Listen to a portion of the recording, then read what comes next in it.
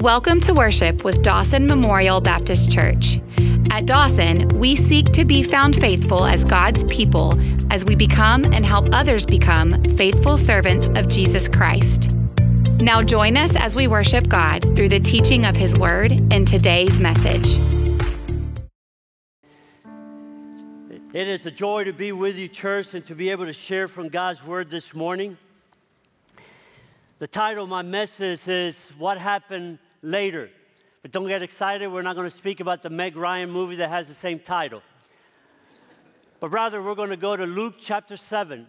We're going to look at a story that to me is an encouraging one. It's one that gives us hope, a story that regardless of what you're going through in your life today or in your family, it's encouraging.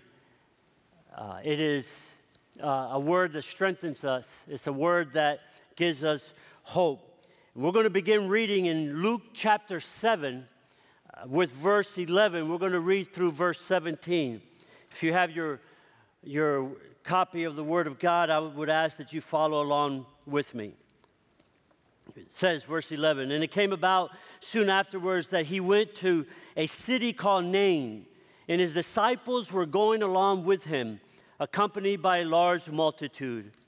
Now as he approached the gate of the city, behold, a dead man was being carried out, the only son of his mother, and she was a widow, and a sizable crowd from the city was with her.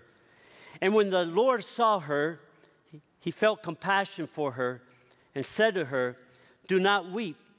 And he came up and touched the coffin, and the bearers came to a halt. And he said to the young man, 'Young man, I say to you, arise.' And the dead man sat up and began to speak. And Jesus gave him back to his mother. And fear gripped them all, and they began to glorify God, saying, 'A great prophet has arisen among us, and God has visited his people.' And this report concerning him went all over Judea and in all surrounding district." The encounter was dramatic that day. Two large processions met outside of the city gates of Nain.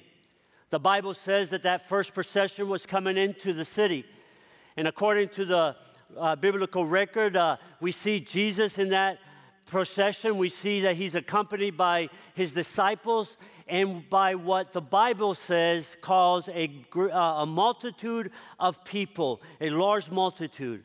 And this procession marched to the drumbeat of celebration. It was a procession of life, of joy, of celebration. People were rejoicing for the miracles that they had witnessed Jesus do. And they were walking into the city of Nain with anticipation and expectation of what Jesus was going to do in that city.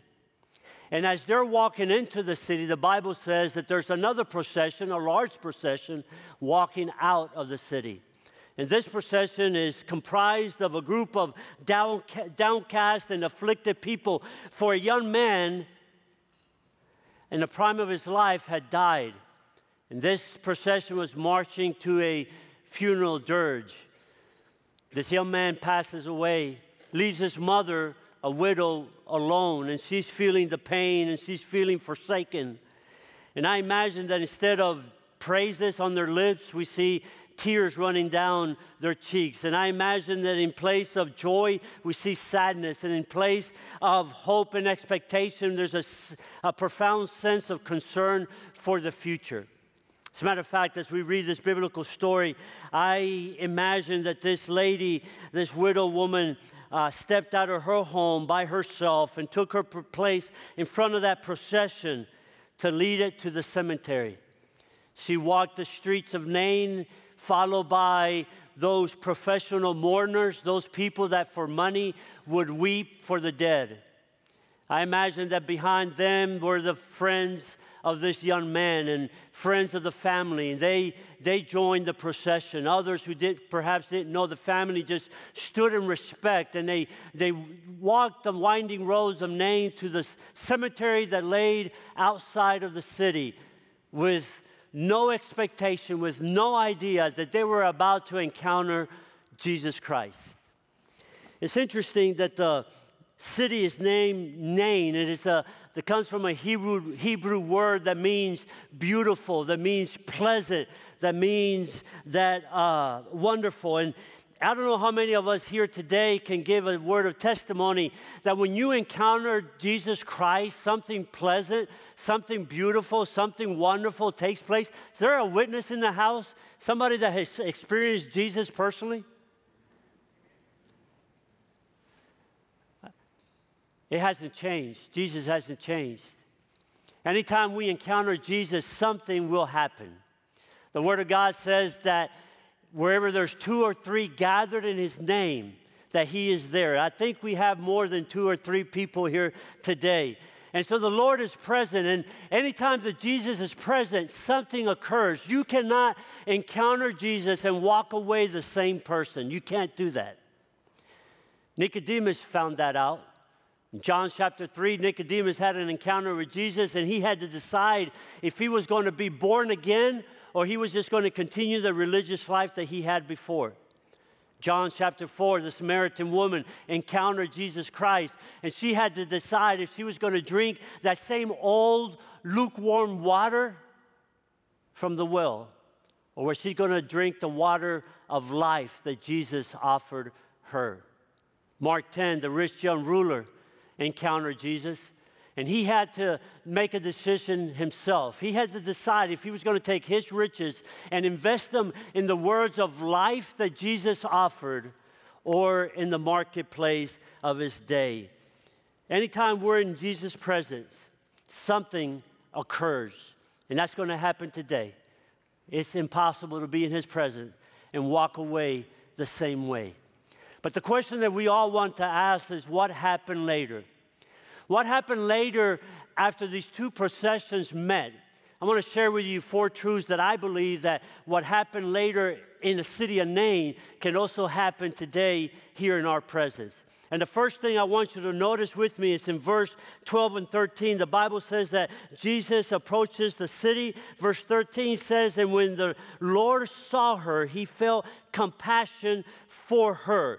Our English word doesn't communicate the extent of what happened there, what Jesus' action was, because it has to do with more than just physically seeing. When it says that Jesus saw her, it was more than physical sight.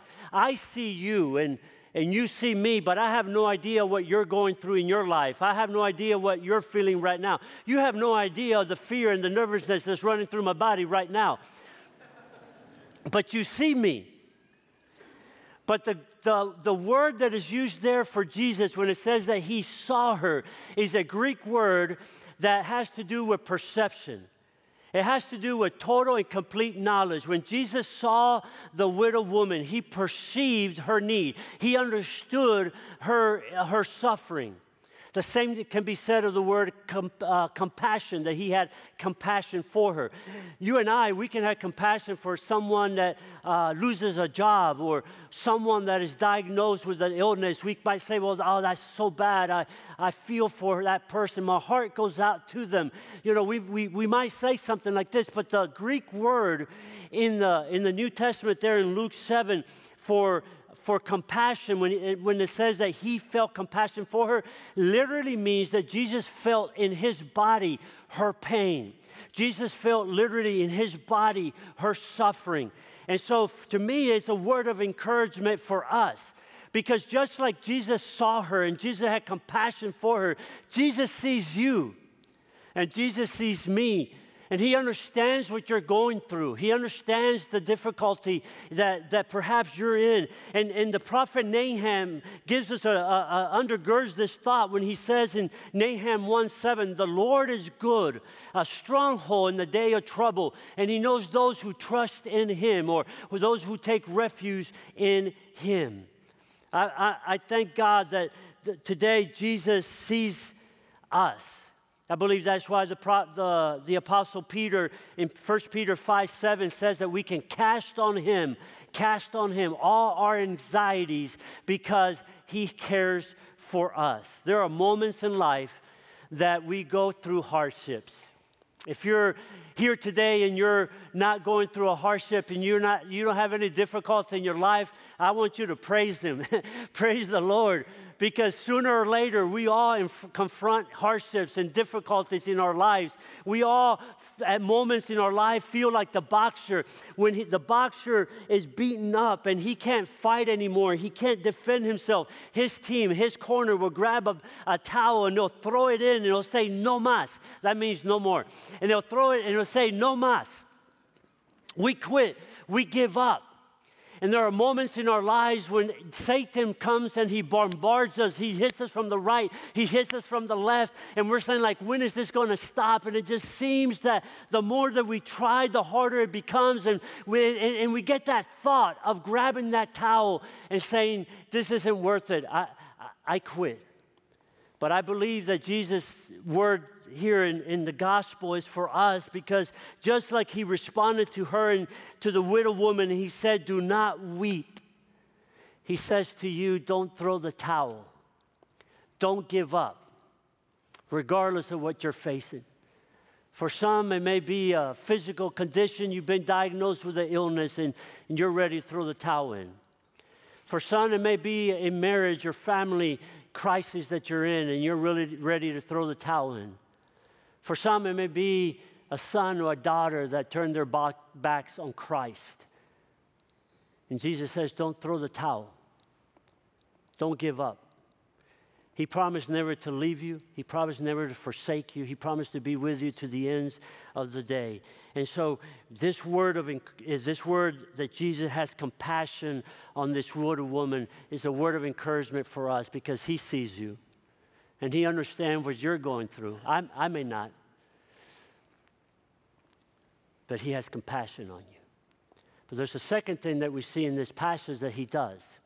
Not only does Jesus see her, not only does Jesus have compassion on her, notice that the word of God says in verse 14, and he came up to her. He came up to her. He walked up to her. Jesus approaches the widow in her need. Not only does Jesus see her and has compassion, he comes and approaches her. I don't know how many of us here are thankful that we have a God that is not distant. We have a God that isn't up in the heavens somewhere while we're struggling here on earth. We have a God that comes and approaches us. He meets us in our place of need. He helps us in the times of our pain and our suffering. And in that very moment, we see that the multitudes are in the background. Jesus approaches her personally. We see the intimate moment of a soul in need and the Savior, the loving Savior that will help that soul. And Jesus approaches her. I believe that Jesus acts like that mom or that dad that has a small child, and that small child is running and trips and falls. That mom and dad will run up there and just embrace that child and encourage that child. I believe that's what Jesus does. Here's a woman, a widow, that has tripped, that has fallen. She's lost everything. Her son dies. She's a widow. She has no one. And Jesus comes and he embraces her and encourages her by approaching her. Perhaps you've come today and you have a heavy heart. Or perhaps you've come today and you're anxious about tomorrow. I want you to know that just like he approached that widowed woman, he approaches you today. And his desire is to encourage you and strengthen you. And there's something that takes place that blows my mind here in this passage, because it says in verse 14, and he came up to her, he approached her, and listen to this in verse 14, and he touched the coffin. He touched the coffin. Now, why that blows my mind is because in the Jewish law, anyone who approached the dead or touched possessions of the dead, whether it be their clothing or the coffin, became unclean, religiously unclean. And the Bible says that Jesus not only approached her, but he touched the coffin. Jesus became unclean for this woman. It demonstrates the love that he had for her, the interest that he had for her, that he would be willing to become unclean for her. But listen to me, church. He did it for you too. He did it for you too. For the Apostle John says in John 1:1, speaking about Jesus, in the beginning was the Word, and the Word was with God, and the Word was God. Then in verse 14, it says, and the Word became flesh, and it dwelt among us, and we beheld His glory, glory of the only begotten of the Father, full of grace and truth. The Apostle Paul later in Corinthians chapter 5, 2 Corinthians 5:21 says that He who knew no sin was made sin. In other words, Jesus, when He who did not sin, was made sin. When Jesus was crucified on the cross, He carried my sin and your sins. He was made sin that we might become the righteousness of God. Jesus was willing to become unclean for this widow woman, but Jesus was willing to become unclean for you and for me. He demonstrated His love while we were yet sinners. And we see how Jesus has compassion for her. Jesus approaches her. I want you to see a third thing in this passage in verse 14. The Word of God says, and He came up and touched the coffin, and the bearers came to a halt. And here's the third point. Jesus sends forth His word in the midst of the widow's need. He says to the young man, I say to you, arise. And verse 15 says that young man sat up and he began to speak. Jesus does not do things in a half-hearted manner. He speaks, he sends His word out. That young man sets up. Jeremiah 33 says, call to me, and I will answer you. Whenever you come to Jesus with a need, whenever you come to the Lord in prayer, you can be assured that He will answer you. Whenever we embrace His word, whenever we take in faith that the love demonstrated to us through Jesus Christ, you can be assured that the Lord will act on our behalf. And it's encouraging to me that when He does this, when Jesus sends forth His word, that young man was already dead. As a matter of fact, they're walking to the cemetery. Those professional lamenters, those people that for money weep for the dead, they're doing their best weeping possible. And Jesus sends out His word. And the young man sits up and he begins to speak. Whenever Jesus sends His word, whenever we embrace the word of God, whenever we in faith apply it to our lives, what happens later is always amazing. And Bible says in verse 15, I want you to know that he compassion on her, He approaches her, He sends forth His word. But I want you to look in verse 15. And the fourth thing I want you to notice is that it says that He blesses the widow according to her need. It says, and the dead man sat up and began to speak, and Jesus gave him back to his mother. Jesus gave him back to his mother. Can you imagine that encounter, that moment? I'm encouraged that the Lord doesn't do things halfway.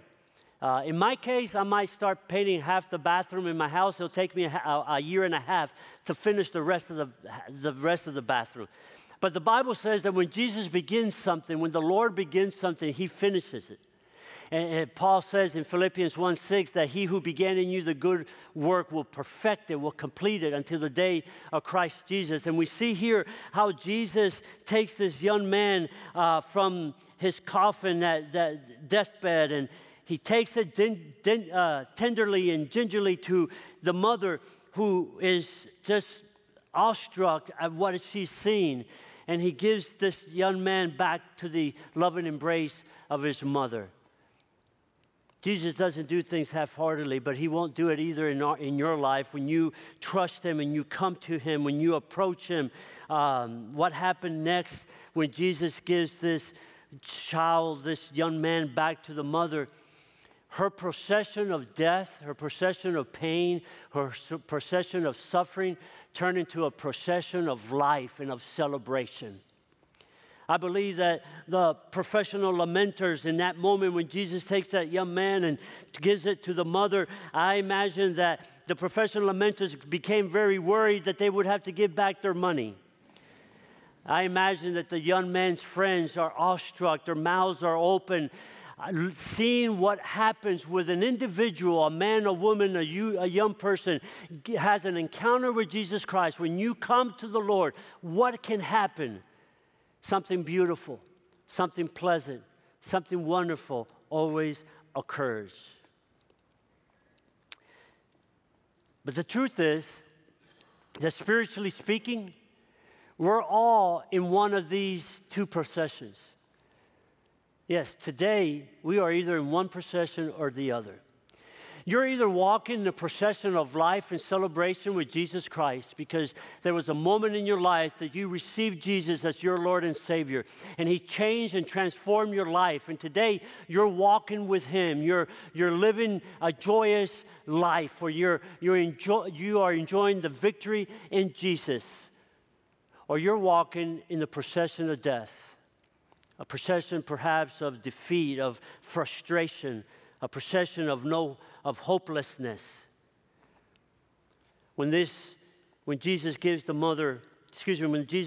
young man back to the mother, these two processions join together, and they go into the city rejoicing with shouts of joy and shouts of celebration.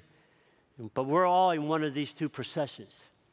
My question is, in which one are you in? I believe Jesus sends His word to us today. In Matthew 11:28, Jesus says, "Come to me all who are weary and heavy laden, and I will give you rest." Perhaps you've come this day to church and you've been living life your way. Maybe you've tried to do things your way, how you thought would be best, and all you've discovered and experienced is pain and frustration and defeat. I want to encourage you to come to Jesus today and give Him your life. Open your heart and trust Him. There's a wonderful guarantee from Jesus Christ Himself in the Gospel of John when Jesus says, "Whoever comes to me, I in no way will cast out." What a promise. If you're willing to take a step of faith and give your heart and your life to Him, just like that procession in this widow woman's life was transformed into a procession of celebration, the same can happen in your life. But some of us may be here and you may be going through hardships. Maybe you've been bombarded by the enemy. Maybe you have that towel in your hand and you're ready to throw it and say no más, meaning no more. You're ready to quit. I want to encourage you, come today to Jesus. Let Him minister according to your need. Let Him give you that word of encouragement. The prophet Isaiah says, "Seek the Lord while He may be found. Call upon Him while He is near." The Lord wants to do a wonderful job in your life, a wonderful work in your life. If you're in one procession or the other, the Lord is present. He sees you. He knows what's going on in your life. He has compassion on you, and He wants to bless you today. Would you go to God with me in prayer? Thank you for joining us today. To learn more about our family of faith or to learn how to become a follower of Jesus, please visit dawsonchurch.org. Until next time, may the grace of the Lord Jesus Christ and the love of God and the fellowship of the Holy Spirit be with you all.